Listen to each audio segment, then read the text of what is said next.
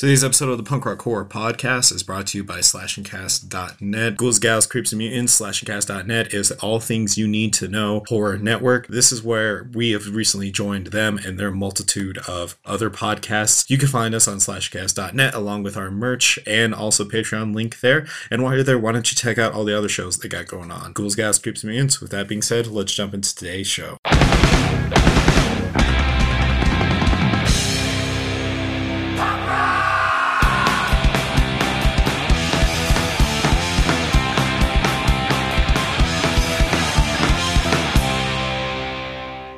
Welcome back, everyone, to the Punk Rock Horror Podcast. I'm Matt. And I'm Cody. And today we're here to remind you that it is no way good to take off your mask at this time. So please put it back on. You see, yeah, you like how I did that? You like how I did that, listener? Like, I kept you in the suspension. Like, what was I going to say? What was it going to be about? What are we going to remind you about this time? And it's just to put on the mask. That's all it is. Like, that's all we're going to say. Like, just side reason. Well, it's not as much a side reason as it is a reason that adds into it. So, like, Barry Mia, shout out to them, Denver locals, friends of the show. We'll shout out to everybody in the band, Justin, Devin, everybody. They actually had to cancel a show recently. So at the time of this recording, the news is probably already old. It's already passed and whatnot. But they had to cancel a show that they were going to be doing, and it was going to be like a virtual show. But with the cases rising here in Denver, they basically didn't feel like it was safe, that it wasn't the right thing to do. And I mean, like, they had to cancel a show, and it's all because people aren't putting on their masks. People are still gathering for, their kids' football game and whatnot. And it's just like, it's what's also really saddening, and because I want to throw this out too. So Calvin over at Mixed Kid Fridays, another group that's friends of the show, recently lost a close person to them. I'm trying to like respect some of his privacy here, but they lost somebody very close to them to COVID, and just like he made a post on it on Facebook, and he was talking about it, and he was talking about like how he's getting tired of people still saying that it's fake, even though he just lost somebody. And, I had to think about that. Like, how could people still be saying it's fake, even if there's like actual people saying that, even though there are people that are, have tragically passed away to it. And I've looked into like some of the reasonings why people are still saying it's fake. They're saying that, that these nurses are, they're bringing in patients and identifying them as possible COVID, but turns out they could have something else, but they still write it up as like a COVID thing, and that's the general fucking stupid. Okay, so like, so hold on real quick. There's like some context and details that I'm probably leaving out here, but it's still stupid regard. Like, I'm not justifying it. Like, no way I'm not justifying it, but it's just, and I don't want it to make it a whole COVID thing. But point being is just that, like, it's insane that people are that heartless. And I'm sorry, man, I don't mean to keep cutting you off. I apologize. Go ahead. No, you're good. And it's like, well, it's not just that, man. There's people literally dying from it in South Dakota. I just like read this today. They're dying from COVID in South Dakota while still denying COVID exists. Like, they're still denying it while they're dying from it. Like, the thing is, like, the way it's because honestly, God, like, my whole entire like outlook about COVID and stuff like that is that our government has just like, I'm putting like most of the blame on the government and stuff like that. I mean, it's just like our government just handled this thing so fucking terribly. Like, I don't care, right wing, left wing, I don't give a fuck who you support or anything at this moment. It's the fact that you bled into that fucking, like, I did too a little bit, not gonna lie, and like, except I was pro mask because I'm pro human life, even though, stuff like that. Is just like the fact that you let some fucking Muppet who hasn't been able to see his goddamn toes fucking for God knows how long, like, tell you that this disease that's literally around the goddamn fucking world is fake, and that you can't go look at anything any world news outlet. Look at anything. If you think YouTube is fucking all conspiracy shit, well, fucking Google it. If you think Google's all conspiracy shit, fucking just like go to any .org website or .eu or .anything that's not .com or whatever. Like just look at anything around the world. You're going to find proof that COVID fucking exists. And it's just the fact that this also the fact that people are just so tired now. Like that's the other thing, is because our government handled it so terribly, because they wouldn't pay us to stay home. They would rather pay the big businesses, because our government's a stupid piece of shit. And like they would rather do that instead of pay our citizens and take care of our citizens. We're just so tired that we just don't care anymore. And that's the thing that sucks, is that the people in this country just don't fucking care, because they're so tired and so bitchy and so whiny, because our government just couldn't do what it needed to do, that we're still at a point of like, okay, well, unlike the rest of the world, we're basically fucking open for business and everything. Just as long as you wear your mask, we're still like, yeah. It's like, oh, fuck yourself. Just wear the goddamn mask, man. Like it exists. There's proof everywhere. I don't know what you need more of there. And it's just like the fact that people are literally dying from it and still denying that it exists while they die from it is the worst part. And that shows how how far gone our piece of shit country is right now. Like, I'm sorry. Like there's nothing good about this country at this moment right now. And I'm going to keep saying it until we fucking start actually like doing better. So sorry. I didn't mean to go on a tirade. No, you're totally cool, man. Like I'm just pissed. It's just, I'm mostly pissed off because it's, once again, it's going to affect my fucking income and affect me and my family and shit like that. And I'm going to be getting people, I'm going to have us who are like at least basic intelligence and learn and know common sense of like, this is a disease that exists and that it's going to hurt people. So me and you haven't been able to fucking do an in-person goddamn recording because this is getting worse because we're, being cautious and shit like that. And yet, there's going to be people like, if I were to post again about how I fucking lost my job again because of this bullshit, because you people won't wear a mask, how many people I'm going to get more comments on there about people saying like, oh, well, it doesn't exist. And it's because our government's fucking stupid because all the left wing bullshit. And it's like, what the fuck are you talking? No, it's because you motherfucker won't wear a mask. Like, you're not special.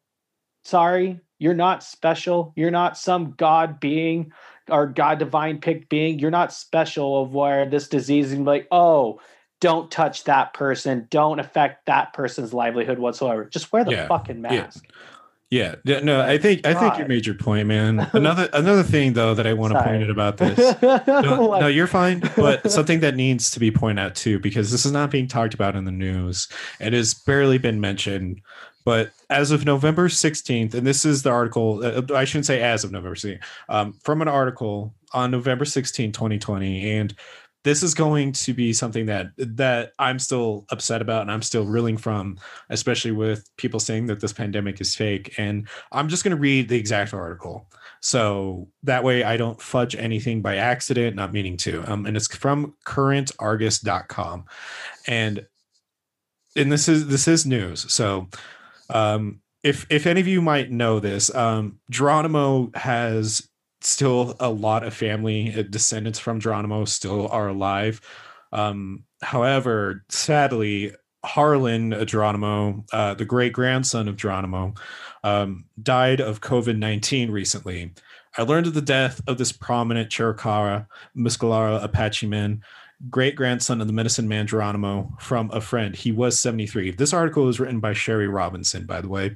He's now one of some 1,200 New Mexicans and more than 245,000 Americans to die from the virus. Harlan, a man of strong convictions, is now silenced. Like each victim, he leaves a tear in his family fabric that cannot be mended. A tear, excuse me. As tragic as this is, it's more tragic that the death rate just keeps rocketing upward when we know how to control the virus. Scientists and doctors have provided plenty of information, but like an alarm clock, it doesn't do you any good if you don't listen to them. This is something that was that I found out about just a few days ago. I think the actual day of the news was released on it, and a lot of. And it isn't just Apache, but a lot of indigenous people and reservations have been affected very severely by COVID. And we reported a little bit back a few months back when the campaign trail for this election started, and part of Trump's campaign trail went through I think it was Lakota reservation, Lakota land, and Yeah. addressed it then that one of the biggest issues is that indigenous people are being severely affected by this virus. One, because the government has and still continues to fail to support and help out these reservations with proper funding and also proper resources and just the medical attention that is needed in general. But there's just a severe lack of ignorance and willful forgettability and blindness to this. And what just frustrates me here is that, and in no way am I trying to take away from anybody who has lost somebody, but what does frustrate me here is that there's all these people that are still saying that the virus is fake, that they ain't afraid of no COVID, that they treat the COVID thing as a joke, like it's not a big deal. And it's just such an asinine thing, and makes me so angry that there's a legitimate pandemic and virus going around, that it makes me think of the Salem witch trials, when they would blame supposed women who were supposedly witches, and men, for polluting and poisoning crops, when really there was this fungus called there was black in the rye, that poisoned those crops. And there was a legitimate science that explained it. And even though they were able to explain and show that there was this fungus, they were still saying, no, it's made up. It's all due to witchcraft. And instead, in a modern setting, we're not blaming, witches. We're not blaming, some sort of real or non-real mysticism. We're instead saying it's a government thing. Even if it is a government thing, even if it was a government virus that they decided to unleash on their own civilization, which, going to put this disclaimer out there, we're not saying that at all. I'm just more so pandering to people who think that's the case. Fucking wackos. The fact of the matter is, it's still a fucking virus, you idiot.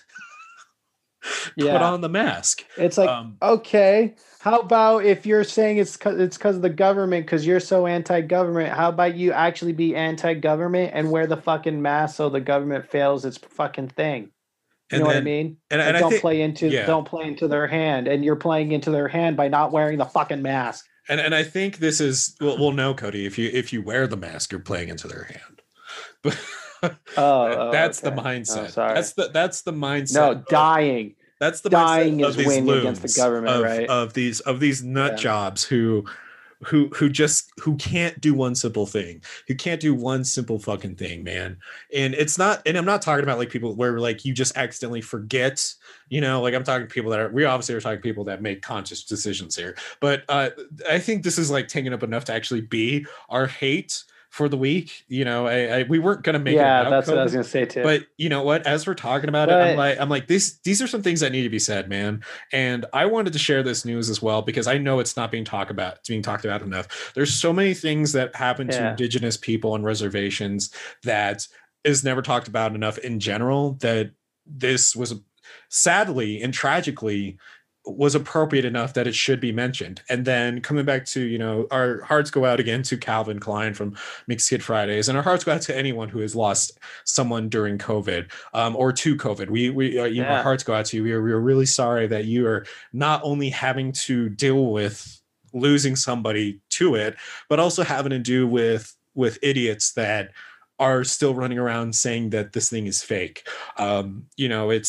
It's a really frustrating time to have a podcast and to have to try to come to it every single episode, because we say it every time. We're like, we can't make our hate this week about COVID. We got to talk about something that isn't COVID, man. We got to talk about something entertaining. Like it's hard not to. I mean, because facts of the matter is that COVID affects everybody. It's been affecting everybody. It's affected us. Like you've already went over the reasons why. I'm not going to go over those again. Yeah. But and it's also affected, bands that we've had on, like I've already talked about. It's affected you, the listener, and more likely in some sort of way. It's affected you, and our hearts go out to you. I know that probably that statement doesn't hold a lot of weight because there's not much it can do, but just know that we are sorry that however this has negatively affected you has affected you.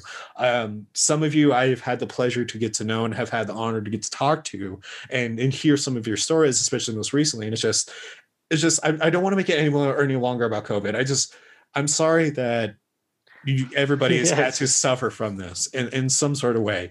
And if you haven't had to suffer in any way, if you've been fortunate enough that no one's gotten sick in your life or has come into contact with somebody who has COVID, even the littlest sense, I'm going to implore you to look more into yourself, to search within yourself and realize how fortunate and how privileged and how lucky you are. And if that statement alone makes you angry, then I'm going to implore you to even more take a step back and really think about what's making you angry here and really look inside yourself, because that's a toxic mindset to have, my friend. And that's yourself.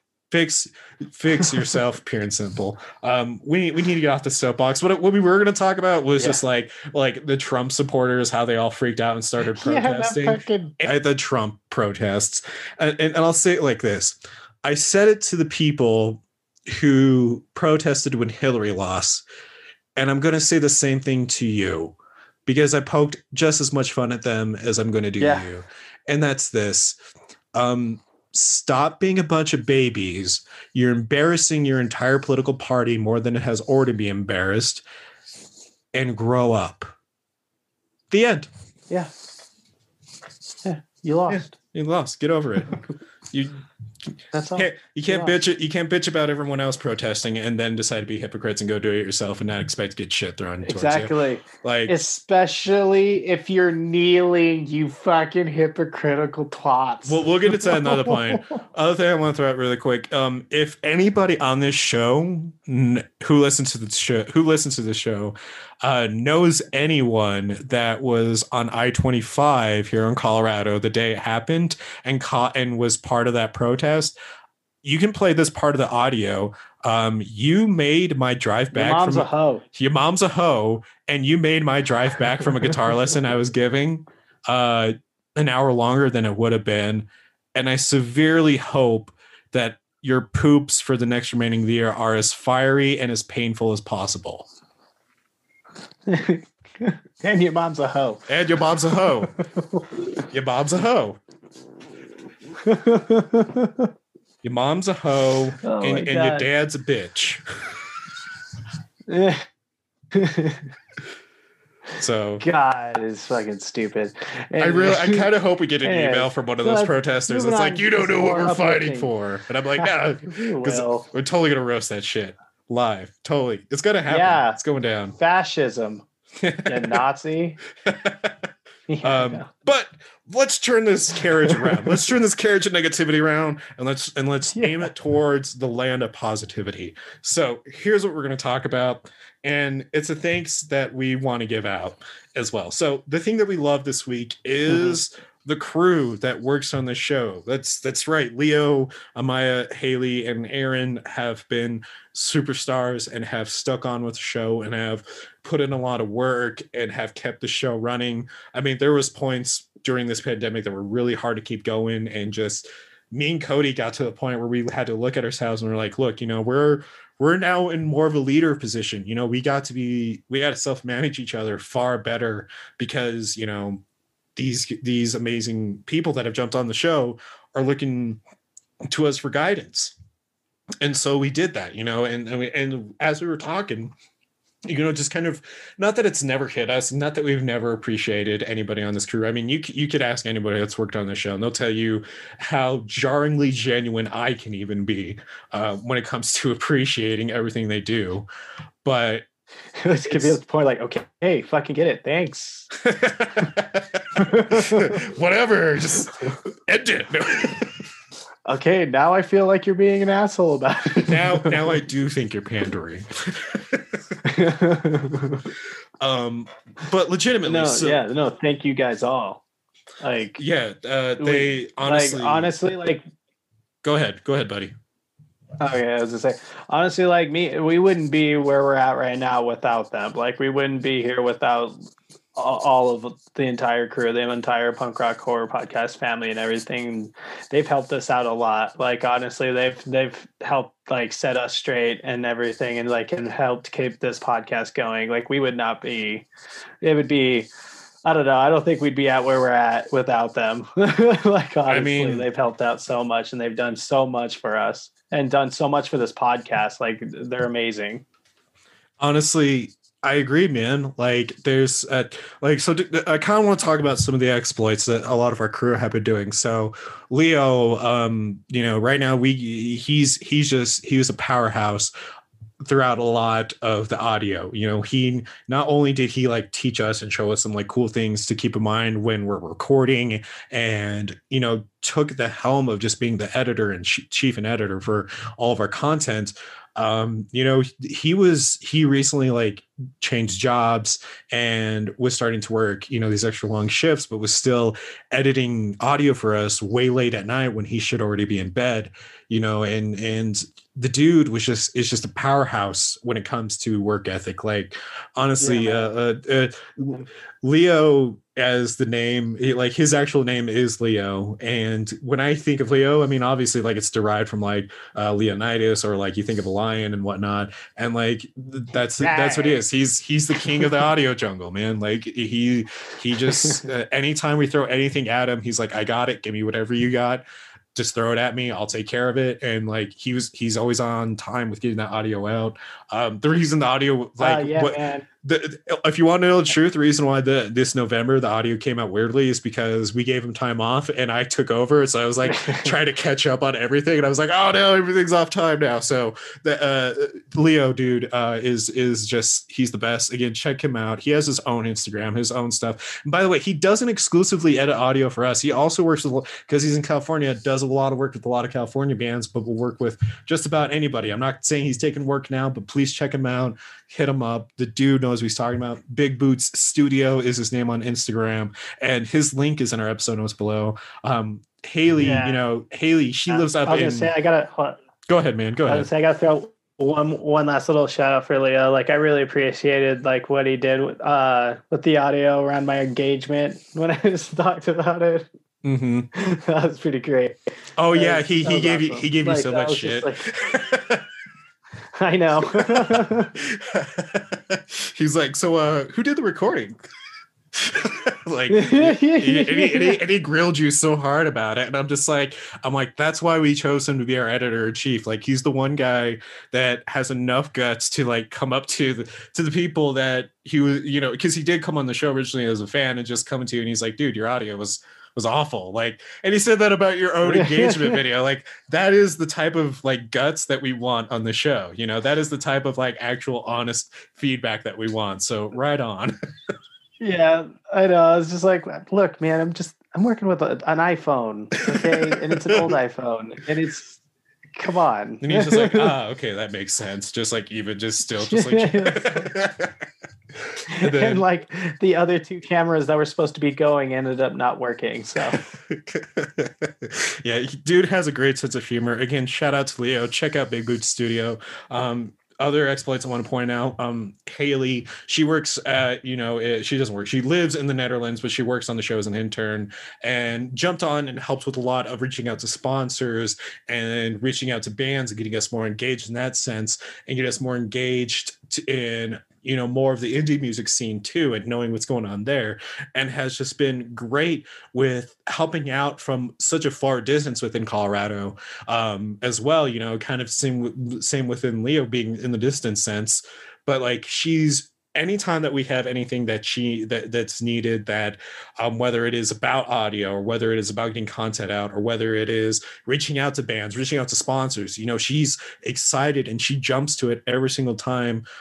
Even if she's sick, she always comes back and jumps on it and reaches out and is constantly talking to sponsors, constantly trying to engage and make some deals done. And she hit the ground running with it, and doesn't get a lot of credit, and I want to make sure she does get more credit because she absolutely deserves it. So Haley, shout out to you. Haley, you're killing it. and Amaya as well. Amaya has worked closely with me all year and has helped me every single step of the way. When we were in person, has helped set up cameras, has helped set up audio, has helped make things run smoothly for recordings. Would drive all the way an hour and a half out just to be part of at least 2 hours worth of recording, maybe even just an hour, just to drive all the way back down, to Denver. Amaya is honestly an MVP. She kicks so much ass when it comes to anything. She's been on top of it with promotion recently. She's recently taken over that part of the podcast, the behind the scenes work, and honestly, it has some of the best attitude I've ever seen. Not saying that like Leo or Haley or no one else doesn't, but like anytime that she gets stressed out, and I can tell that there's been times where she's been a little overwhelmed, she still just like brushes it off her shoulder, has a smile, laughs through it, and comes out on top. She does all the book reviews. She's reading all these books and typing up a lot of reviews and sending them to me. And it's really me that just needs to put them up on the website. And you know what? She's just this powerhouse. Also came on as an intern and has just been knocking out every single thing that we've not just been showing her and teaching her, but has also just taken on and has just been running with, And so shout out to you, Maya. And we want to give a somewhat special shout out to Erin here, Erin McGarry, our Snow White horror princess herself, the paranormal princess herself, Zach Baggins, #1 fan club herself. She was the first guest that we've ever had on for the show. She was the very first one. Yeah. And I've talked with her so much in review, Cody, and I've told her, I was like, hey, like if you ever feel like that this is coming too much, you don't have to keep doing this. I'd rather you enjoy doing this than not doing it. And every single time I say anything like that or something similar to that, she just comes back and tells me, I love what you're doing. I love what you guys got going, and I want to help however I can. She was one of the first people that wasn't, an immediate person in either of our respective lives that saw the potential in us and what we're doing, and has decided to just help out the show and behind the scenes. We gave her own show, but she sadly had to step away due to health issues, and she's still fighting the good fight with that. And there's days where I can follow her posts and she's just struggling with not even being able to go out and do what she can, but she's still willing to be part of the show, and she's still willing to help with behind the scenes stuff. And she's been a big part of the Patreon recently and has been helping out there, has been helping out with the merch site and helping us get more promotion for that. She's big shout out to her, because there were so many reasons why she could have said that she didn't want to keep doing it, whether it was because of her health or whether it was because of the pandemic or anything else. And she still saw it as a priority. She still saw it as something she wanted to be part of. And, and I remember that conversation when she said that she wasn't sure if she can even keep going with the show, she isn't sure what that means. I told her, I was like, look, if you don't want it to be, it doesn't have to be an end all. You leave the podcast. But if you do want to leave and you need to for your health, we understand that and we support it 100%. We got your back. And she's the one that came back and said, well, no, yeah, like if I can still be part of it, I'd love to hop out any way I can. So even though like her, she's fighting with her own body and, she's trying to survive during this pandemic, she's still staying on the show and she's still helping out however we can. So that's what we love this week. We love every single one on the show that has been helping keep the behind the scenes stuff running and keep things moving, because not only has that helped out the show immensely, but it's helped me and Cody refocus on our fundamentals and be like, look, now we got people that want to work with us, that are like-minded, that want to see the show explode. They want to see it grow. They want to see this momentum continue.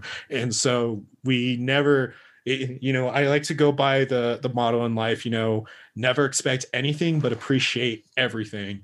And sure as hell, we appreciate everybody on the show that keeps the lights moving, keeps the lights on, and keeps the wheels moving. So thank you. Oh yeah, thank you guys so much. Yeah. Seriously, love you guys so much. Absolutely. You know what? This is the whole episode. Fuck our movie reviews. Yeah.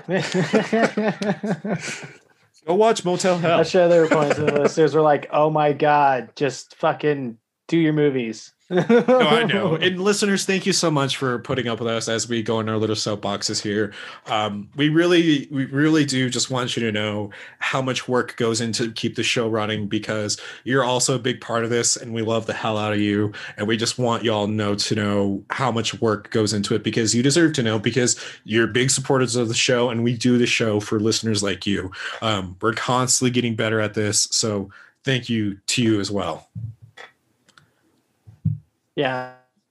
No, thank you guys so much, because it's we wouldn't be doing all this if it wasn't for you, and we wouldn't be here if it wasn't for the listeners and everything either. Like, if we didn't have listeners, we wouldn't be doing this. Like, I mean, we more than likely would be doing too. it because we love talking about horror in general.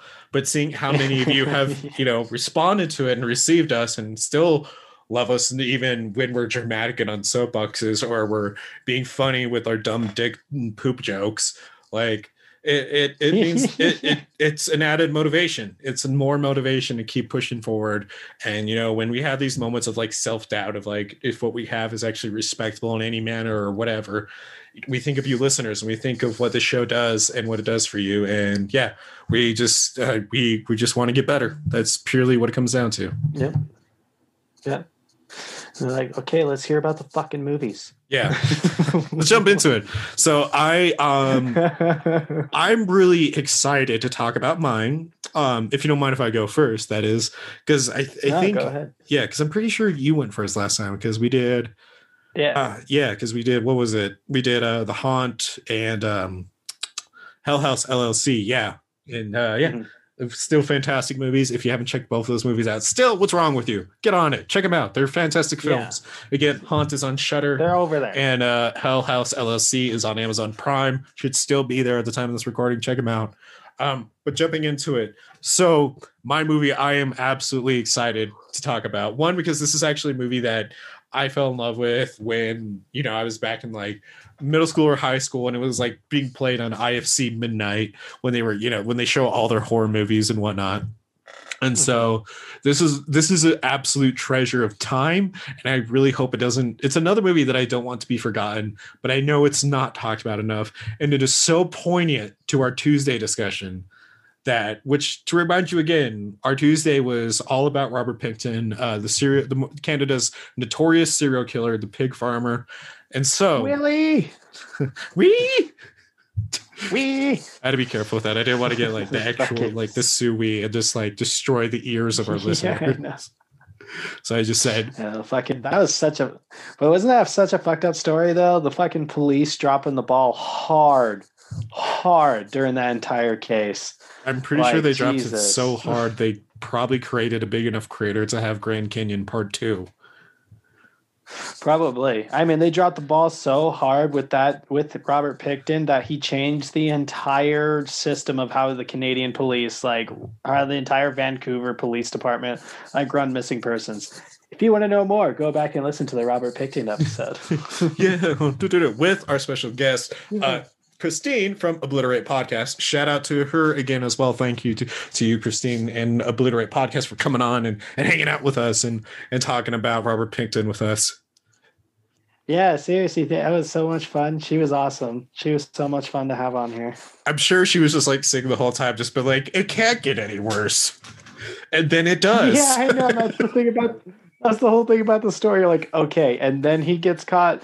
And then this happened. You're like, oh my God. It just kept going. Yeah. So if you were paying attention, I already said the name of what I was doing a little bit earlier. But yes, so my movie I decided to do is 1980s Motel Hell.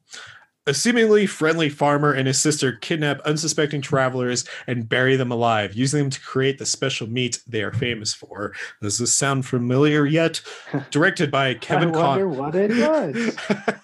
Directed by Kevin Connor, written by Robert Jaffe and Stephen Charles Jaffe. Stars Rory Calhoun, Paul Link, and Nancy Parsons. So again, fantastic movie. And I'm going to tell you all right now, that you're either going to get turned off by how ridiculous this schlock of a B horror movie is, or you're going to love it like I did and appreciate it for what it is. I showed this to Lauren and my friend Nick, and Lauren got really into it. And our friend, I shouldn't say my friend because he's our friend Nick, and I showed him the movie, and he's like, and you know what? I'm gonna make this a pro really quick. This is the movie where you could start it halfway in and still get somebody intrigued by what's going on and have no idea. That's what happened with Nick. I had him tune in at the last like 30 minutes of this movie. He watched it with me, and he's like, I have no idea what's going on, but there's a chainsaw fight, and that's all I really needed. Sold. And I'm like, hell yeah. So jumping into it, so yeah, this movie, if you go to any site that's already reviewing it, you're probably going to see a similar like pro like this, but it's one that still should be made for it because it's a very apparent and appropriate one. But this movie is definitely like a parody of films like Texas Chainsaw and The Last House on the Left, where it's providing the aesthetic of the appreciation of like the killer farmer theme, because that's what it is. It's this motel that's ran by a farmer. And so keep in mind, this is like 1980s. There's going to be some things that I point out that probably don't seem as modern or seem a little weird in a modern setting. So just keep that in mind of the time frame, because this movie was probably, I haven't looked in the trivia yet, but it was probably made in like at least 1978, 1979, something like that. And then came out in 1980. But anyways, so going more forward, we're open to just this grindhouse type of style, because that's the time it came out and whatnot. And we're basically shown early on, that the surprise, there's no surprise that Rory Calhoun, who plays Vincent Smith, and Nancy Parsons, who plays Sister Ida Smith, they're farmers. They run this motel, and they kill people and they turn them into their famous smoked meats. And so like there's not really that much substance other than just like getting to know the characters and whatnot. And then we're introduced early on to what is considered our female protagonist of the movie, known as Terry, played by Nina Axelrod, which, by the way, is the best like WWE diva wrestling name I could ever think of. Yeah. like Nina Axelrod. It just like all come down the rockway, like the runway with like actual Axelrod, like an actual Axelrod as her weapon, right? Like maybe she has like some grease on her face. I don't know. Like I'm imagining this diva wrestler to be a mechanic for some reason, probably because his last name is Axelrod. And just by the way, I like the theme music that I picked for her. It's just a heavier Jeopardy music. Like R.I.P. Mr. Trebek. Mr. Trebek, R.I.P. Yeah, just here's Nina to bring the axle to your rod, and then just like hits like one of the male wrestlers in the junk with it. Oh yeah! Oh my and for God. some reason, it's now Randy Savage. She could have been the fucking manager for Heavy Machinery if they didn't break him up. The best thing ever. Missed on that one. But yeah, best last name ever, Axelrod. So we're open to the scene of her riding on the motorcycle with her boyfriend, and Vincent, throws out a spike trap and pops the tires of the motorcycle. They crash. Scene ends there, fades out, fades back to Nina Axelrod again. Best last name ever, playing as the role as Terry, waking up the next day, and the cheesy dialogue and the character interaction is so soap opera like that you gotta appreciate it. Like it's you kind of end up enjoying it more than anything. Like it's so dumb at first that you're just like, okay, I know what this is gonna be. But then it goes from being dumb to just being hilarious, because there's the whole scene that plays out is Terry finding out that her boyfriend was buried, Mm-hmm. and he's legitimately buried to be made into meat. Obviously, like that's kind of like the hidden like morbid joke. But like she just wakes up, she's like, where's my boyfriend? Like I don't even think the boyfriend gets a name. I don't even remember if he was ever given a name in the movie. Like he's not given a lot of screen time. So she's like, where's my boyfriend? And Vincent Smith, the played by Rory Calhoun, is like, oh, he died. And she's like, oh, okay, I want to see him. Oh, well, you can't see him. I already buried him. It's too late now. And she's like, and then she's just like, oh, okay. And just like that's it. It's so like the officer, the cop is just like, do you want me to take her to the station, see if she has any family, whatnot? And Vincent is just like, no, she's fine. She's, we can take care of her from now on.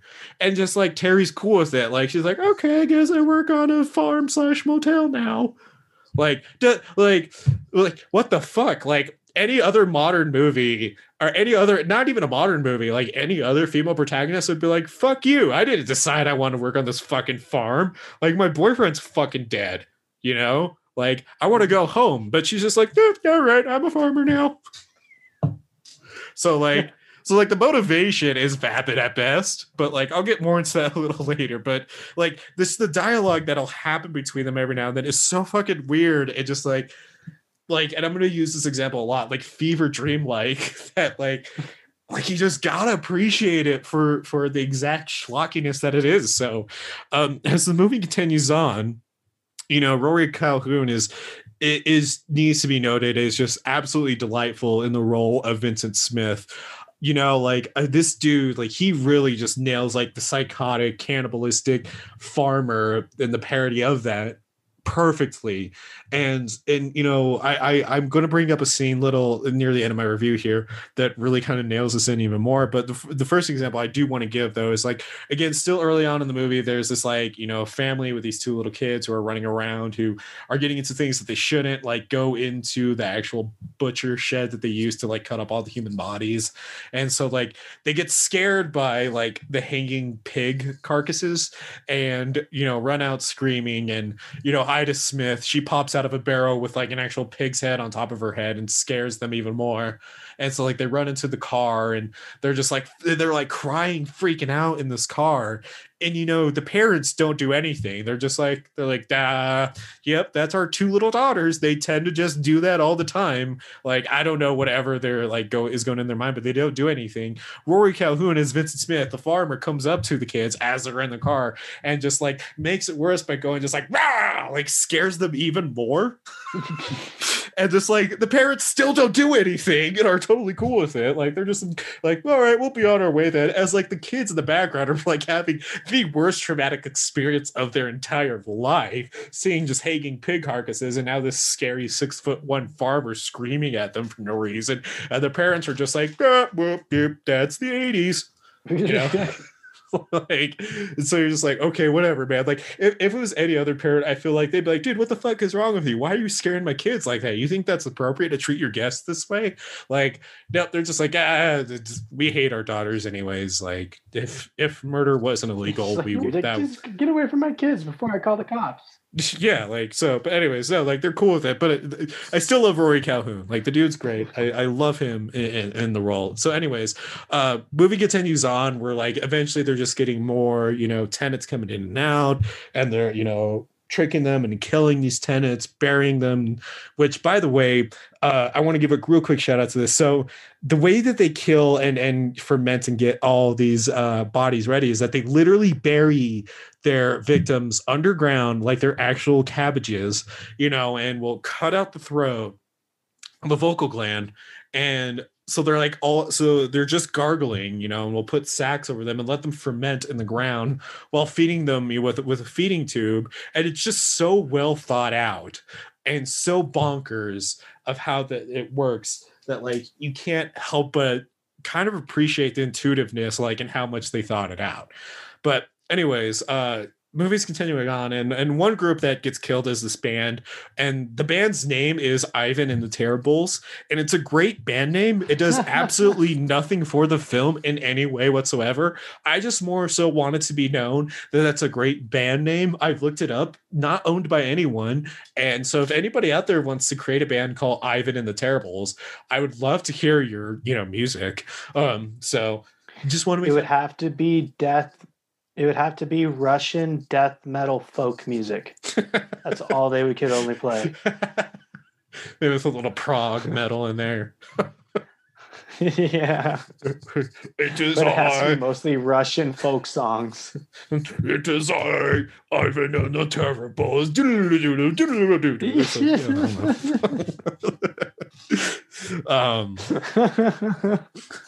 So, but one pro that does affect this movie that is worth it is that, again, the ridiculous nature in which Vincent and Ida Smith run and make their kills for the meat in this film does take away some of the terror, but it replaces it with this wonder for the weird and wanting for more. Like you see them just working on this garden that's just like really thought out of like how to like make people, ferment and grow into meat, which I've already thrown enough on it, but I just really want to just kind of like make that the example of like this movie capitalizes on weird and unconventional, and that's really a big portion of why you should invest in this movie. I mean, there's things where like, again, some of the cons that I'm going to point out is like there's some weird like loopholes within the story that should matter more. Like there's this red flag, there's a lot of red flags that like pop up at this picnic scene that Terry's having with the cop and Vincent and Ida Smith, and there's one moment where like, like Terry's just like, Vincent, how do you know how is your meat so good? How do you do it? And he's like, oh, my grandmother, she smoked everything. She knew how to smoke anything and everything, whether it was frogs or chickens or pigs, she smoked anything. And then like they go into like, it's supposed to be a scene where it shows more of like how psychotic there are, and it kind of nails it. But again, with like this movie just being weird in general, then goes to this talk, be like, yep, and I remember grandma, she hated that dog. That dog drove her crazy and told me one day to get rid of that dog, and I sure did. I really got rid of it. And just like, and then they talk about like how they she killed the fucking dog and smoked it, and like made the whole family eat the smoked dog. And they're just like, and like Ida and Vincent and like the cop are just like, good times back on the farm, Oh my God. You're just and just like Terry's just the only one that's just like, what? And so that's not right. And then it continues more. Back in my day, we used to eat all the dogs. And then continues on even more, where Ida's just like, yeah, if you really want to know what the recipe is, it's, and like tries to talk about what the secret ingredient is, and then fucking Vincent just like fucking punches her in the side, like just like square, like Charlie horse in the side, just like, kind of like, and it's a real kind of like like actual. If it wasn't choreographed and I knew it was choreographed, I would swear it was real type of punch, And so in reality, he actually did, because he was just super pissed off with that actress. Right. He's like, you got my fucking coffee wrong. Don't you dare overstage me. Yeah. I am the star. And so he's just like really pissed off of her in the moment. And again, just like red flags popping up here. And Terry's like, oh, well, I guess they're just a quirky people. Like, the cop then like after that scene, like takes her out onto the lake, and it's just like, oh, they love each other, but they show it in a weird way. And and Terry's like, okay, whatever. And I'm like, Terry, you're just making me hate you more and more. Like red flags are popping up all over around you. And you're like choosing to add to the like dumb blonde stereotype. Like why?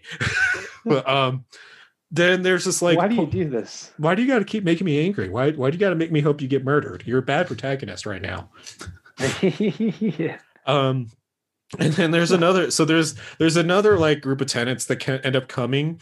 And so like I had to like remember parts. This is where I'm going to talk about where it gets a little weird. So, and where it seems a little out of place.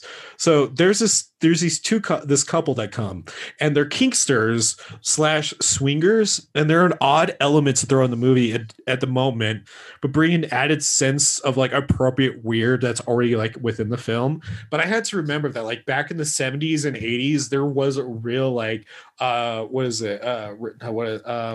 Renaissance of like kink culture. So it wasn't too outside the norm when, you know, like a couple of kinky people or people who are kink enthusiasts would just go to Mattel to rent a room to do kink stuff, you know, and like I'm not going to try to act out what they do because the scene in itself is worth investing in and seeing how it plays out. But they're just such an odd couple, and they're so weird at how they, you know, act and interact with, you know, Vincent and Ida, thinking that Vincent and Ida, being brother and sister, are going to like come in and have a four-way with them.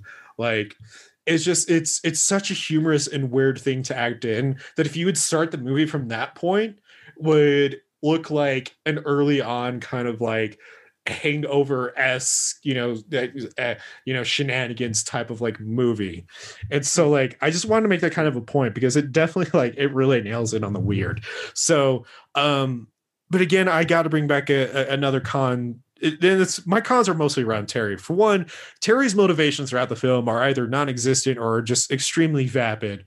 You know, she just kind of like accepts within a week that her boyfriend's dead and starts falling in love with Vincent Smith, you know, the old farmer. Which, by the way, I'm not going to shame any individual who has a thing for older men, because her boyfriend in the movie is also old, like technically, like he's portrayed to be older, you know, while she's younger. So it's whatever, you know, that's fine. But you falling in love with the dude who just like doesn't let you see your boyfriend, punches his sister out of nowhere, is like cool talking about how they killed, you know, the family dog and ate them, like kind of makes me hate the shit out of you, because Terry, you're a fucking moron. And as a viewer, you're either going to end up loving her or ending up hating her, depending on how your appreciation for vapid heroines, because there really isn't a lot of motivation for why she does anything. She just kind of accepts everything for what it is. You know, she doesn't try to leave this farm. She doesn't try to contact any other family. She's just on her own at this farm. And maybe that's what her character was meant to be, but that dialogue is like never included within the film. And that's always something that that's bugged me about it, but hasn't made me like hate it enough that I don't want to like invest in the movie. So there's also this one scene in the movie that I'm trying to figure out how I want to talk about, but I'm going to come back to it. So there's a point in the movie where Terry though goes tubing with Ida, and so Ida pulls out a razor to pop her own tube to make it seem like she's drowning, because Ida tells Terry, you know, I don't know how to swim. And then Terry comes to save Ida in the water, and so Ida tries to drown Terry. And so eventually, you know, Terry passes out from the instant, comes back, Vincent Smith saves her, brings her back from unconsciousness. She's in this bed with Ida right next to her and Vincent right above her. And Ida's just like, I'm so sorry, Terry. I didn't mean to do that. And it's like, this is the point of the movie where it gets a little weird. It becomes more like this odd element of soap opera mixed in, which gives this horror film like an odd sense of like a fever dream, because like there's these scenes where like, you know, they're slitting vocal cords out of these people that they're burying and butchering them alive, you know. And then there's moments where like Terry's just like, Vincent, I love you, I want to marry you. Where like Ida is just like plotting in the background, trying to learn how to kill Terry, like, soon I'll get you, my pretty, kind of thing, you know? It's just like, it's just such a weird like soap opera vibe that you just kind of like appreciate it a bit more because of it, honestly. And so, you know, with that in mind, in that exact scene where Ida's trying to make it up to Terry and it's just like trying to apologize, you know, they're all sharing champagne because Vincent and Terry just got married, which, yeah, that's a whole thing in this movie. They end up getting married in the movie. So that's adds into my soap opera example even more so.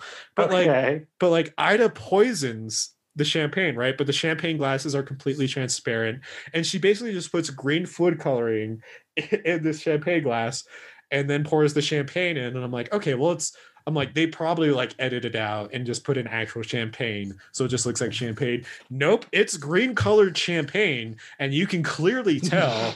And it's just such a huge loophole that the blatant ignorance of his execution with this within the scene of itself is kind of a pro, because like you could tell that Terry could look at this glass of green liquid and be like, and look at the rest of the other glasses and know that that's the only different colored one, and just be like, this is on the up and up, and just like drinks it anyways. Yeah. It's like like he's probably like, oh, you knew I loved apple teenies.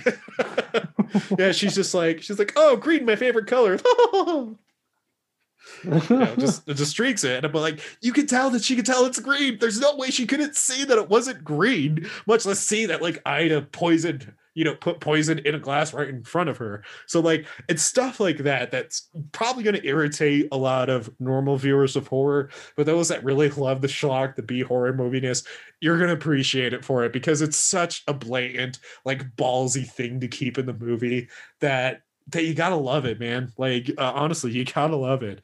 And so also I really want to give a shout out to Nancy Parsons, who plays Ida Smith. She is like a hidden gem in this movie. Aside from like some choreographed scenes, like there's this one scene where she's fighting with the cop because the cop catches on to them and what they're doing later on in the movie. And like this is after like the whole poisoning scene. Or the drugging scene, whatever. She's fighting with the cop, and it's supposed to show her like kicking him, but the way it's filmed doesn't show her foot or any sort of kicking, but she's doing the head movement of what you would do if you were like doing a choreographed kick, so it more so looks like she's fighting him with telekinesis more than anything, like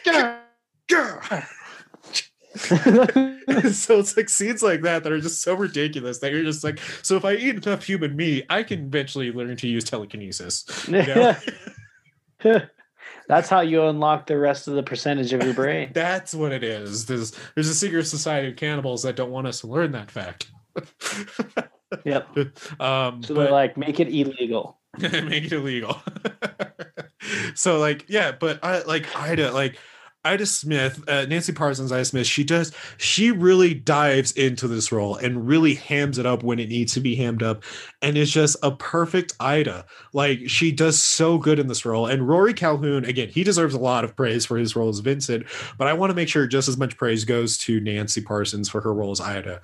Like she's just so like, petty and, just like conniving that like, you can relate with her, she's like the Dwight Schrute of like, this motel, and if you don't like that comparison, use any other comparison of whatever favorite character you love who's petty, and conniving. She fits that bill, and she fits it in such a hammy way, no pun intended, that she makes the other half of this movie, in my opinion. The overall feeling you're going to get with this movie is that this hits on nostalgia. There's this feeling you get when letting this movie set in, that it's like chicken soup horror. Like it's familiar and nostalgic, but because of its execution of the theme that it's playing within, and that the story it's telling, it's instead a stoop containing fake human parts and goofy death scenes. Like so, and that's what I love about this movie. As the movie wraps up, you get to the point where like the cop catches on and is trying to save Terry before she gets turned into human meat. And so, Vincent finally loses it and, comes out, from the back of the butcher shed, with this huge, long, lumberjack chainsaw, and with the pig head, on his head, and having a chainsaw dual wield fight with the cop. And you're just like, this movie has it all, and they really do. Like, it's not like a few swipes with the chainsaw. Like they're literally all over the place, dropping chainsaws, picking chainsaws back up, deadlocking with chainsaws. And Vincent's, Rory Calhoun just like having this maniacal Joker-esque laugh the entire time. And it just, the scene is so bonkers and over the top. You're just like, this is the chainsaw fight scene we've been wanting with Leatherface and Ash Williams for the longest time, like, and they're just going at it, dude. And so like eventually, Vincent gets defeated by the cop and whatnot. And this scene in the movie if this scene doesn't make you laugh or sell you, then nothing's going to sell you on this scene, and you're going to have to see it for yourself, listener. But as Vincent, is like giving his last final breath, his final words, the camera zooms in on him and he's just talking. He's like, all along, I thought that I knew the answers and I thought I was right. And I realized that I was the biggest hypocrite of all. I did things that I never thought I would do. I used preservatives. No. Because like earlier on in the movie, his whole thing is about like solving the world's problem of like overpopulation and hunger by killing people, and he talks about that he treats his livestock in a natural, organic way. And so like his final breath is that he's mad because he used preservatives. And and it's just so good. It's just such the right bow that goes on top of this movie that is worth the investment. Like Motel Hell is a B horror movie that has been forgotten, and unless you're a cult horror movie enthusiast, it deserves your time. It deserves the love. And if you have never heard of it, or maybe you have heard of it but never checked it out, let my review be the motivation you need. Some trivia about it: the dueling chainsaws was an idea which was conceived during late in production. It was not in the original movie script. I love that even more now. The movie's original screenplay was originally a darker, more disturbing piece with bestiality, a lot more violence, and was not a black comedy. I don't know how you could say it was not a black comedy and proceed with those other things in a sentence. Toby, I got one. Go for it. United Artists marketed Motel Hell as a straightforward horror rather than a horror comedy, fearing that any quirkiness in the trailers or posters would put off audiences. However, the tagliner, "You might just die laughing," still appeared on several Motel Hell posters. And so, also really quick, Rory Calhoun was 57 when he starred in this movie, thus proving that age is only just the number. If you want to check out Motel Hell, it's available right now on Amazon Prime with a subscription, or you can rent it or buy it on iTunes and Vudu from the price of $3.99. Again, Ghouls, Gals, Creeps, and Mutants, check out Motel Hell. It is worth the investment. It's worth the time. And I guarantee if you're a cult horror movie enthusiast, you're going to love this movie. And if you haven't already watched it and you're a cult horror movie enthusiast, what are you doing? You need to update your repertoire and really get on top of this now. And that's my movie check review. It out. Nice. I want to check it out. Dude, you would fucking love this movie. I know you would love this movie. There's so many things about this movie that I guarantee next time I would see you in person, like you would still be reeling from and want to wear like your overalls with flannel again. Like I know you will. Like it's that. I know you're gonna love this. You're gonna love this movie that much. I know you are. Just like watch it tonight if you get a chance. If not, do it tomorrow, because you're gonna text me and you're gonna be like, that chainsaw scene was fucking epic. For sure. I'm gonna check it out. All right. Anyways, you go ahead, buddy. What's your movie? Okay. So I also, funny enough, did another horror comedy. And so I did 2012's 100 Bloody Acres. And so the synopsis is: Reg and Lindsay run an organic fertilizer business. They need a fresh supply of their secret ingredient to process through the meat grinder. Reg comes across two guys and a girl with a broken down vehicle on their way to a music festival. That's it. I mean, that is all right. Well, that's kind of a terrible. Might as well not review the movie at this point.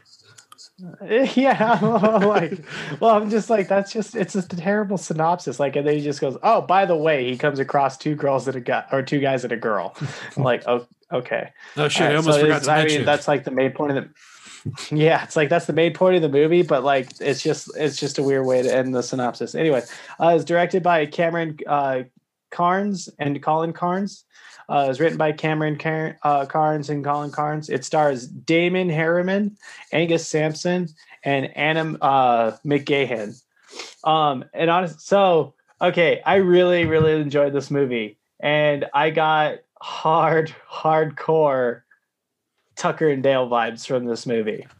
Like, I'm pretty certain like they were kind of going for an Aussie version of like Tucker and Dale versus Evil, because I definitely got that vibe from this whole thing. Like, you have one brother who's super serious about the business, and then the other one is like kind of like the bumbling goof, you know.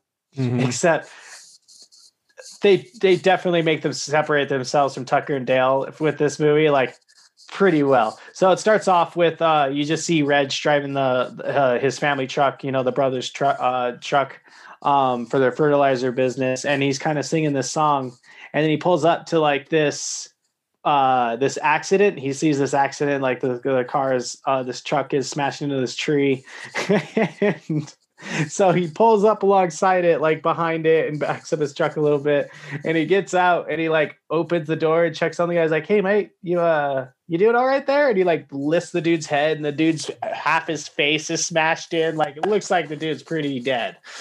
And so he just looks around, and then fucking it just like does a wide shot scene of just seeing him like dragging the guy across the line to the back of his truck, and he just gets super tired. He's like, "Ah, God." He gets halfway there, and you just see him go, "Okay."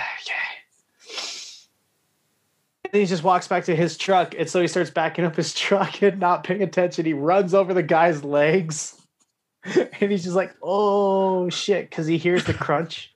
And he's like, "Oh damn it!" I'm in so much trouble.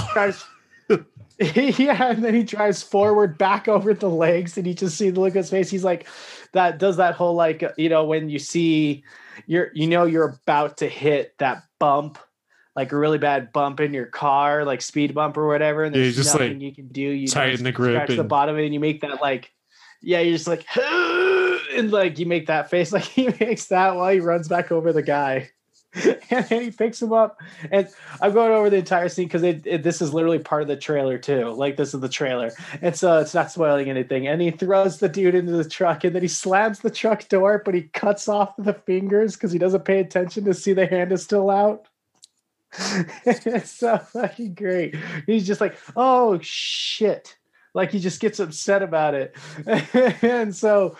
He finally lobs him in, and then it does the intro scene of like 100 Bloody Acres, does the whole title scene, and then it cuts to our protagonist, and so he cuts to the girl making out with this guy, and so they're like having this really hardcore makeout session on this like little building thing. And so he tries to get in her pants, and she says, "No, I can't. Because like then you see that they're actually in front of a memorial site of this like terrible accident called the Salvo 6. Mm-hmm. And so like you could tell the guy he's a piece of shit. Like, he's the shitty one of the group. And because he's like kind of like poking fun of the whole about like these 6 people, like this terrible accident that killed 6 people, but none of their bodies were found. Like, she knows a little bit about it, and he just kind of pokes fun of it. And then you see this old lady like approaching it, and they like kind of apologize about like, "Oh, sorry for disrespecting the dead and that we're just shitty people." And so like, okay, I'm going to say before I continue that one of my biggest cons about this entire movie is that there's none of the characters are extremely likable. Like, yeah, there's the bubbling goof who's like, he's likable and stuff, but like there's as I go through my review, I'll tell you why he kind of pisses me off about this movie, and it's mostly the pacing that happens throughout this movie. Like, I feel like they should have definitely added about 30 more, like at least 20 more minutes onto this movie to flush out the characters a little bit more. Yeah. Otherwise, like, again, it's a solid movie. It's just there's some things that really bug me about it. So, and Reg is like is going to be my biggest person about that. But anyways, going on. So they kind of do that, and they start walking away, and so you end up seeing that the girl is actually cheating on her boyfriend with this guy who happens to be her boyfriend's best friend. It's that whole thing. She's two-timing the guy or her boyfriend with his best friend, and you're like, man, fuck you, like, because you end up finding out that the boyfriend is wanting to propose to her and everything. They've been together for a long time, and like they play him off as like this really stand-up guy, like he's a really nice guy and everything throughout this entire movie. And like until he finds out that she's cheating on him and stuff, and we'll get there. But like, and so it starts off with that, and then their car like is breaks down and stuff. They can't get it to work. It's mostly because of Wes, who's the douchebag best friend / cheater guy. Except for he ends up fucking the car up even more because he wouldn't listen to the boyfriend. I can't remember his name at the moment. He won't listen to him about how to like start the car, and so he ends up blowing the entire engine. And so they're like, damn it, what are we going to do? We're heading to this music festival. And so the old lady that they passed at the memorial site's driving up alongside him, like is coming out, and they're like, oh, we'll ask her for help, like maybe she can drive us somewhere. Like, stop, help. Right. And she's here, they're probably, huh? No, I was just saying, right, like I was agreeing with you as well. Oh, okay. I thought you said, wait, I'm sorry. Oh no. Yeah, no, you're fine. But the old lady, and so the old lady looks at her dog and goes, don't worry, Marguerite, we're not going to pick them up. Man, fuck them. And they're all trying to stop her. And she's like, yeah, fuck you guys. Like, well, I'm pretty certain, like, I really wish they showed her flipping them off and stuff like that. It would have been so fucking funny. But it's just great that they show her like, no, we're not picking up those trash kids. Like, and so... And then so after that happens, it like I guess like a small amount of time passes by, movie magic of like where it's a couple hours or whatever. But so then Reg comes driving up behind up in the truck, and so they end up stopping the truck. It's kind of funny because like so Wes just stands in the middle of the road, but Reg won't stop, and he almost actually ends up running him over. But the second he sees the girl, he stops. So it's like, oh, all right. And so she ends up trying to ask him for a ride. So, but remember, at this time, he has a dead body in the back of his truck. And they're asking him for a ride. And he's like, no. And they're like, come on, we'll ride in the back. He's like, no. And so, but like, she ends up convincing him, like, mostly by showing off cleavage and flirting with him a little bit. And so, like, she ends up convincing him to give him a ride. And so he, like, it was okay, but let me fix the back so you guys can sit back there. So it's like, oh, can we help? And he's like, no, fucking no. I don't need help. Like, of course, because there's a dead body. Yep, and so he ends up burying the dead body. Yeah, and so he ends up burying the dead body under all these bags of manure.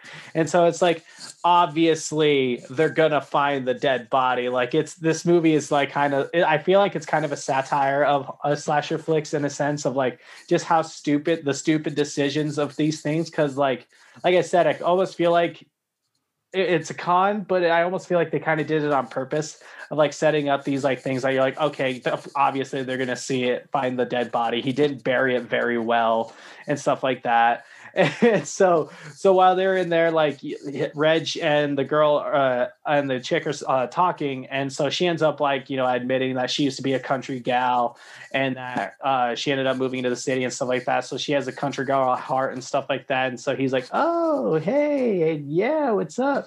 See, like what's really funny is he already... Yeah, well, it's funny. He kind of labels her a slut already because he just goes, oh, I didn't see you there. I didn't know what's going on with you and your two boyfriends. She's like, how did you know? Like, because he's like, how did you know that I'm cheating on my boyfriend with him?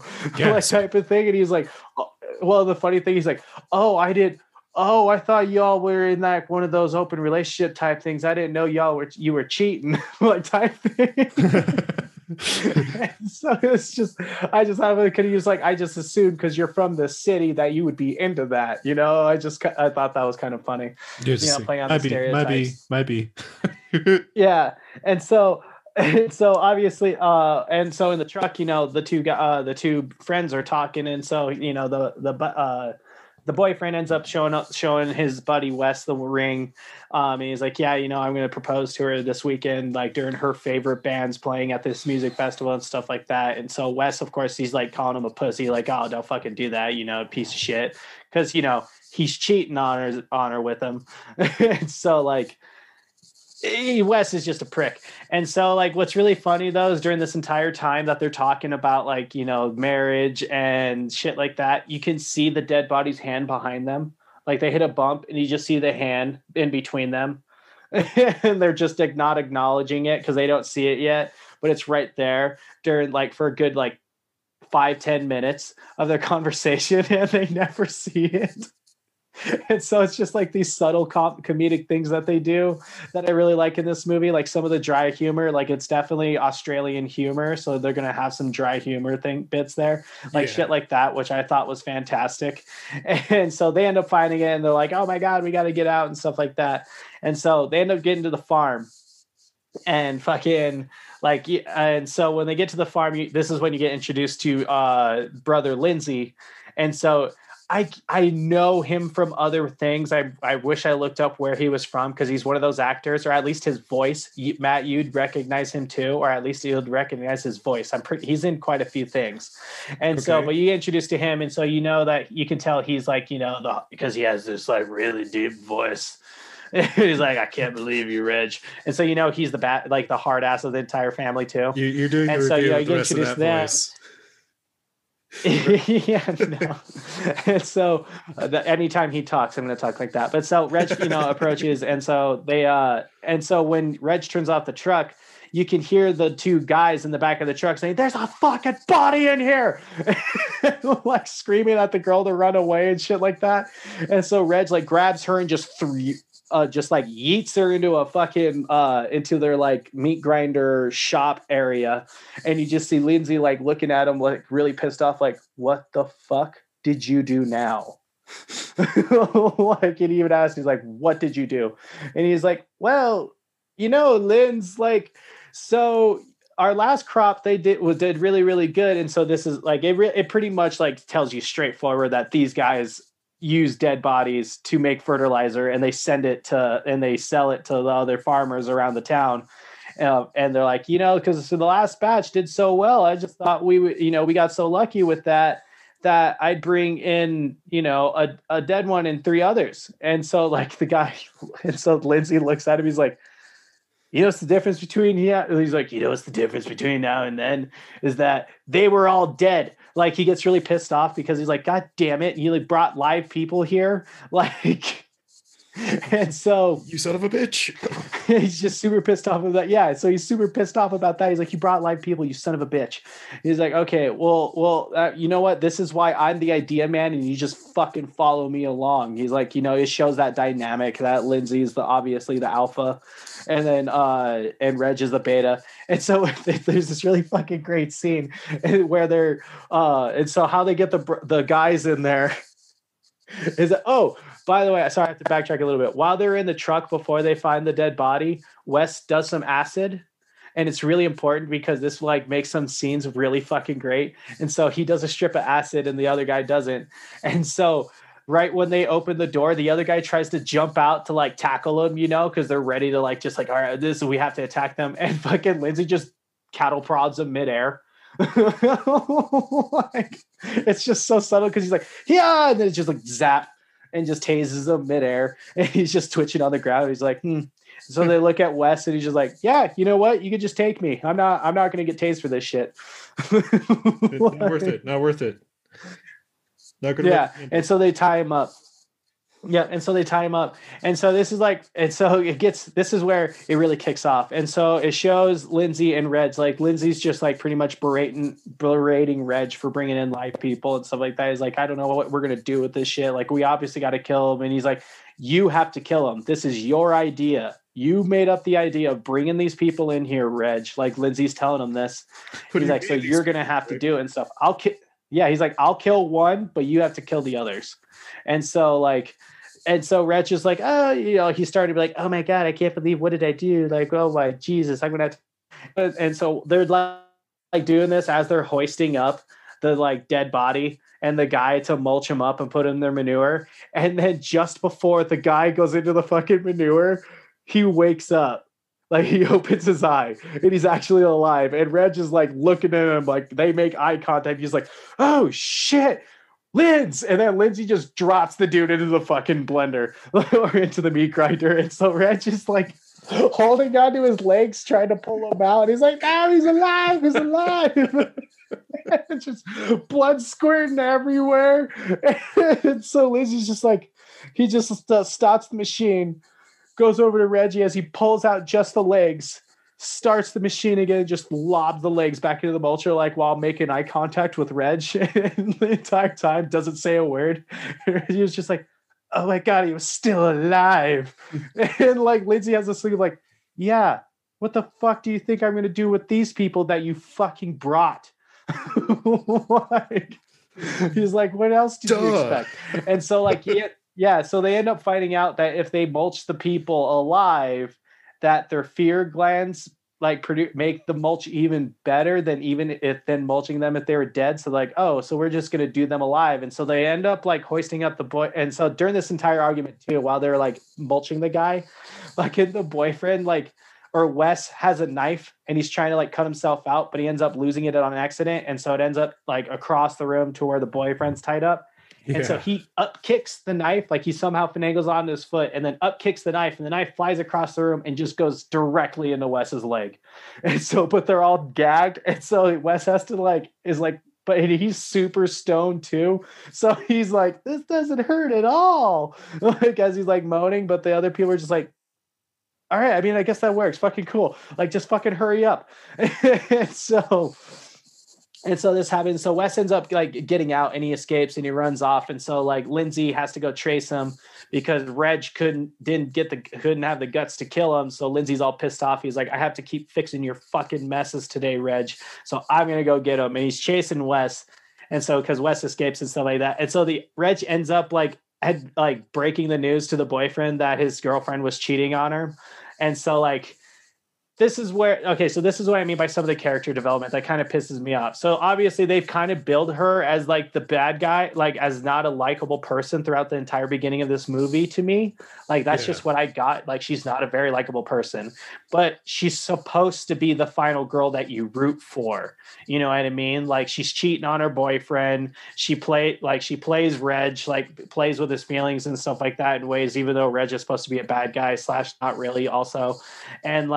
And so when then she gives her justifications of why she cheats on her boyfriend, like they and stuff like that, and they're not even that good of justifications. Like there isn't a single one. It's not that he beats her. It's not that he's an abusive boyfriend. It's because she just finds him boring. Like she's like, I just think you're boring. So it's like, okay, then why don't you just fucking break up with him? Because like he obviously has the ring to propose to her and stuff like that, and like he's so devastated and stuff. So I'm like, oh, you know what I mean. Mm. And so that was one thing that I didn't like about it. Like I felt like they could have actually done without that entire subplot because it didn't make any of the characters likable. And you're supposed to be kind of rooting for like her, Wes, and the boyfriend to like escape. You know what I mean? And so I feel like that subplot they threw in there, that's going to be my biggest con of the whole movie, which kind of it doesn't ruin the movie, but it's one of those things I could have took out. Anyway, so that comes out, they're doing that. And so the whole chase scene with Wes is super fucking awesome because they end up like making it into this entire like area called Fairy Tale Land. But it's closed. So there's just all these like mechanical fairy tale creatures and stuff like that. And mind you, Wes is tripping balls on acid and it shows it from his point of view. So it does this entire little montage where he's just like laughing and freaking out in Fairy Tale Land, playing with all these dolls and shit like that. And it's just all like colors coming out and stuff. And he's just like, yeah, this is awesome. Yeah, while he's being chased by like this psychopathic killer. Just like, yeah. Yeah, and so he ends up looking in this water well. He's like, oh man, I'm so fucked up. And the dude just walks up behind him like, yeah, I bet you are, you fucking retard, because you forgot that I was chasing you, and just like pops him in the face and knocks him out. So I'm just gonna moving forward with I'm not gonna talk about like a couple of things that are going on in between. So just to move on, because I know we've been taking up a lot of you guys' time. So it picks up, it gets a lot better from there. And there's this huge twist. There's this like super gross scene at the very end that's so fucking good, and it's so out of left field, but it makes it so much funnier just because of like the build up to it. It is so good. And so what ends up happening, this is going to be a quick little spoiler, and then I'm just going to wrap up everything. And so some stuff happens, and then it jumps forward to where you end up finding out that they're really close with their Aunt Nance, and their Aunt Nance, like Reg and Lindsay. And so their Aunt Nance is actually the old lady from the beginning. And so it's really funny to see her drive on and be like, oh my God, they just can't get away from this lady.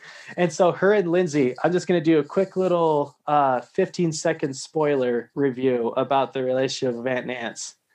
And so give me 1 second, 5. Okay, so 15-second spoiler review just because it's not that long of a scene. So starting in 5, 4, 3, 2, 1. So skip ahead 15 seconds from here on out. So yeah, she's like catering to Lindsay, and then you end up finding out that her and Lindsay are an incestuous relationship because Lindsay's eating her out when Wes walks in on him. Oh my God. That's how Wes died.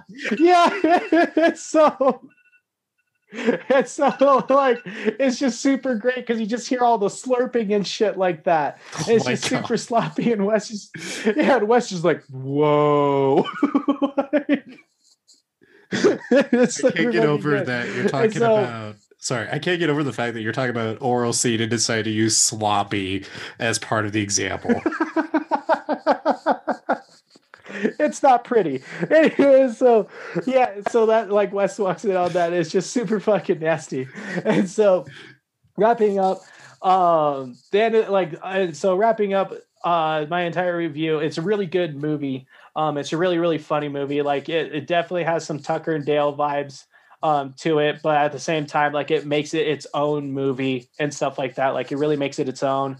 And the dry humor in it's really good. There is plenty of slapstick humor also in there, and the gore, and like they use the gore in this movie like to its advantage, to the hardcore. Like that's where a lot of the comedy comes out, is actually some of the goriest scenes, and it's really good. And so buckets of gore, I'm going to say 5 out of 5 for sure. And then comedy level, like I thought this movie was pretty funny. Some of the jokes don't land, but most of the time it does. So the twist that happened, I couldn't see the twist coming, which I thought was pretty well. It's definitely like a by the nose, like slasher flick type thing. Like even though it's not a slasher flick, it definitely is a by the nose type one. So like you can definitely predict some of the stuff that'll happen. But like I said, my biggest con is that I wish it was just a little bit longer, so they could have did a little bit better on the character development. Because when you finish the movie, you don't really care about all the characters. Like you don't really like. You don't like. I personally didn't feel like, outside of the boyfriend, feel like any of them should have gotten a happy ending, but like it still does like a corny happy ending, and it's pretty funny. Like I enjoyed it. I thought it was funny and it was sweet, but like at the same time, I didn't like them when it came to the end of the movie. But the movie overall is fantastic. I just wish there was a little bit longer. The blood is great. The comedy lands for the most part. Highly recommend. So just a couple trivia facts. So it's the debut feature film of the filmmaking fraternity of brothers Colin Carnes and Cameron Carnes. The film's producer, Julie Ryan, said the movie 100 Bloody Acres is a must-see for people who like gore and love to laugh. It has a perfect balance where 1 minute you're wincing and the next minute you're rolling around the floor. When I read the script back in 2008, I loved it immediately and wanted to produce it under the Cyan banner. Maybe I identified with the story because I'm from the country like Sophie, or maybe it's because I'm a fanatical gardener and understand the benefits of blood and bone on my pumpkins. Yeah, that's kind of funny because it's true. But yeah, so you can catch 100 Acres on Amazon Prime. That's where I saw that. Or 100 Bloody Acres, sorry. And yeah, give that movie a watch. It's really funny. I enjoyed it, and like I said, Lindsay is my favorite character, even though he's the overall like bad guy. But it's just because some of the shit he says is just because he does everything so slow, because he's like supposed to be like that slow maniacal type person. It's just really funny when he has his outbursts, because like because like there's okay. Yeah, but no, it's just a really good movie. Lindsay's my favorite character, and like the way he ends up going out in the end is just really fucking great and bloody and awesome, and it's the best way how you could take away like the big bad. So I thought they did it really well. So yeah.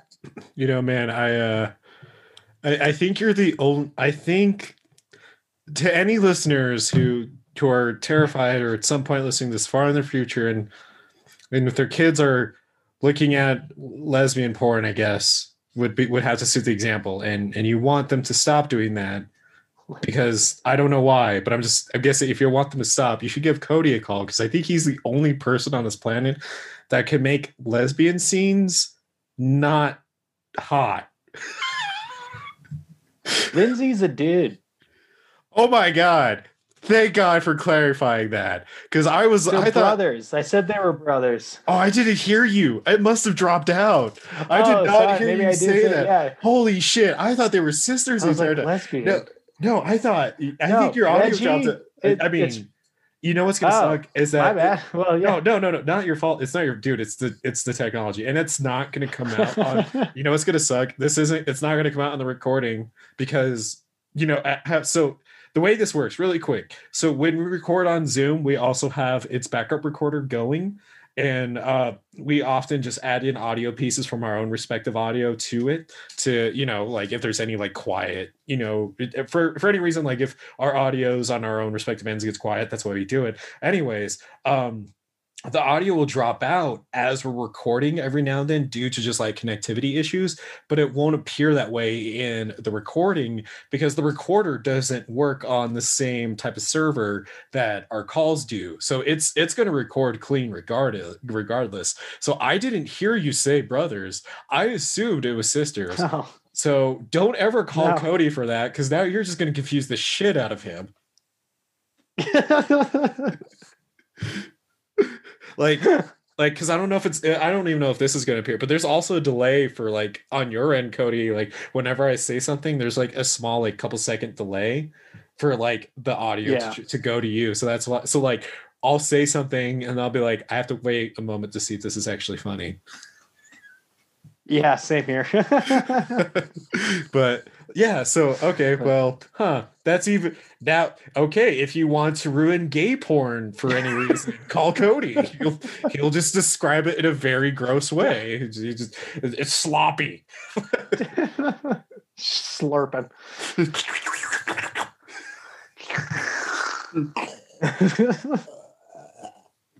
But yeah. I like how earlier in the show we're just like, play this audio bite against like anybody in your family who's like was a Trump protester. They'll take us serious. Now it's just like, now here's some like slurping porn. Blah, blah, blah, blah. I should have just gone to like 7-Up and gotten the Slurpee and just like done that. You know what I should have done? I should have like, we got to wrap this up this episode, but for sound effects, I should like exaggerate like they did for the Whitest Kids movie that came out this March. And like I remember watching like the behind the scenes for that movie before the movie ever came out, and like there's a scene where they're like they're making a joke about how they made this blowjob scene the best blowjob scene in any movie, at least in their movie. And so like they're like, the way we did this is that he's like, what do you think we need to do? Like Trevor Noah is just like, what do you think we need to do?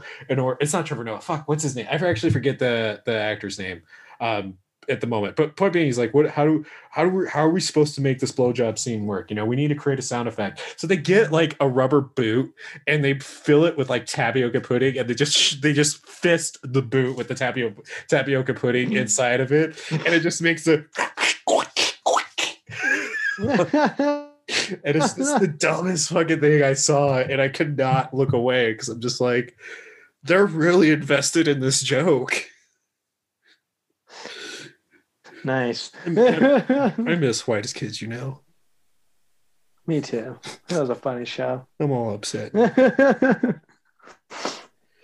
So, anyways, coming back to it, Ghouls, Gals, Creeps, Mutants. Yeah. Long episode. Well, an edit should be a little bit shorter, but thank you again for hanging out with us. Thank you again for listening to our soapbox speeches. Thank you again for listening to our movie reviews and all the good humor and seriousness that all comes with it. Check out Motel Hell. Check out 100 Bloody Acres. It is worth your time. Well, both are. Enjoy your nights, enjoy your weekends, keep the spook vibes going. Make sure you check out our Teespring. We do have that promotion going on still. Make sure you include Spooky Vibe at the end of any purchase that you're making, and you will get 30% off any product in the store. That is right, any products. If for any reason you run into any issues with the discount or anything else, please email us directly, and we will work quickly to resolve the issue. But again, our promotion is going all the way through November 3rd. So again, Spooky Vibe for 30% off right now. Store wide on teespring.com/punkrockhorrorpodcast. That link is in the show notes below or description if you're listening on YouTube. And also, real quick thing to add in, we've added more rewards to our Patreon. We now have a Discord going. So if you want to kind of hang out with us and ask us questions about episodes or maybe just talk about horror in general, head over to our Patreon for just $2 a month. You can get access to Discord and hang out with us there. Ghouls, Gals, Creeps, and Mutants alike. We will be back again with the last 2 episodes of the Punk Rock Horror Podcast for the year of 2020. We're not going to tell you who it's going to be about, but the next serial killer is definitely going to be one that you're going to want to tune into. That's for sure. We're going to be joined with Adventures with Pictures podcast. They're going to hang out with us. We're going to talk about it. And with that in mind, let's go ahead and wrap the show up. Cody, do you have anything else you want to add in? No, I'm good. I'm excited to bring out the next serial killer. It's gonna be fun. Ooh. All right, Ghouls, Gals, Creeps, and Mutants. Take care of each other. Wear your masks. Have a great holiday season, and we will see you next time with our last 2 episodes of the year. Bye.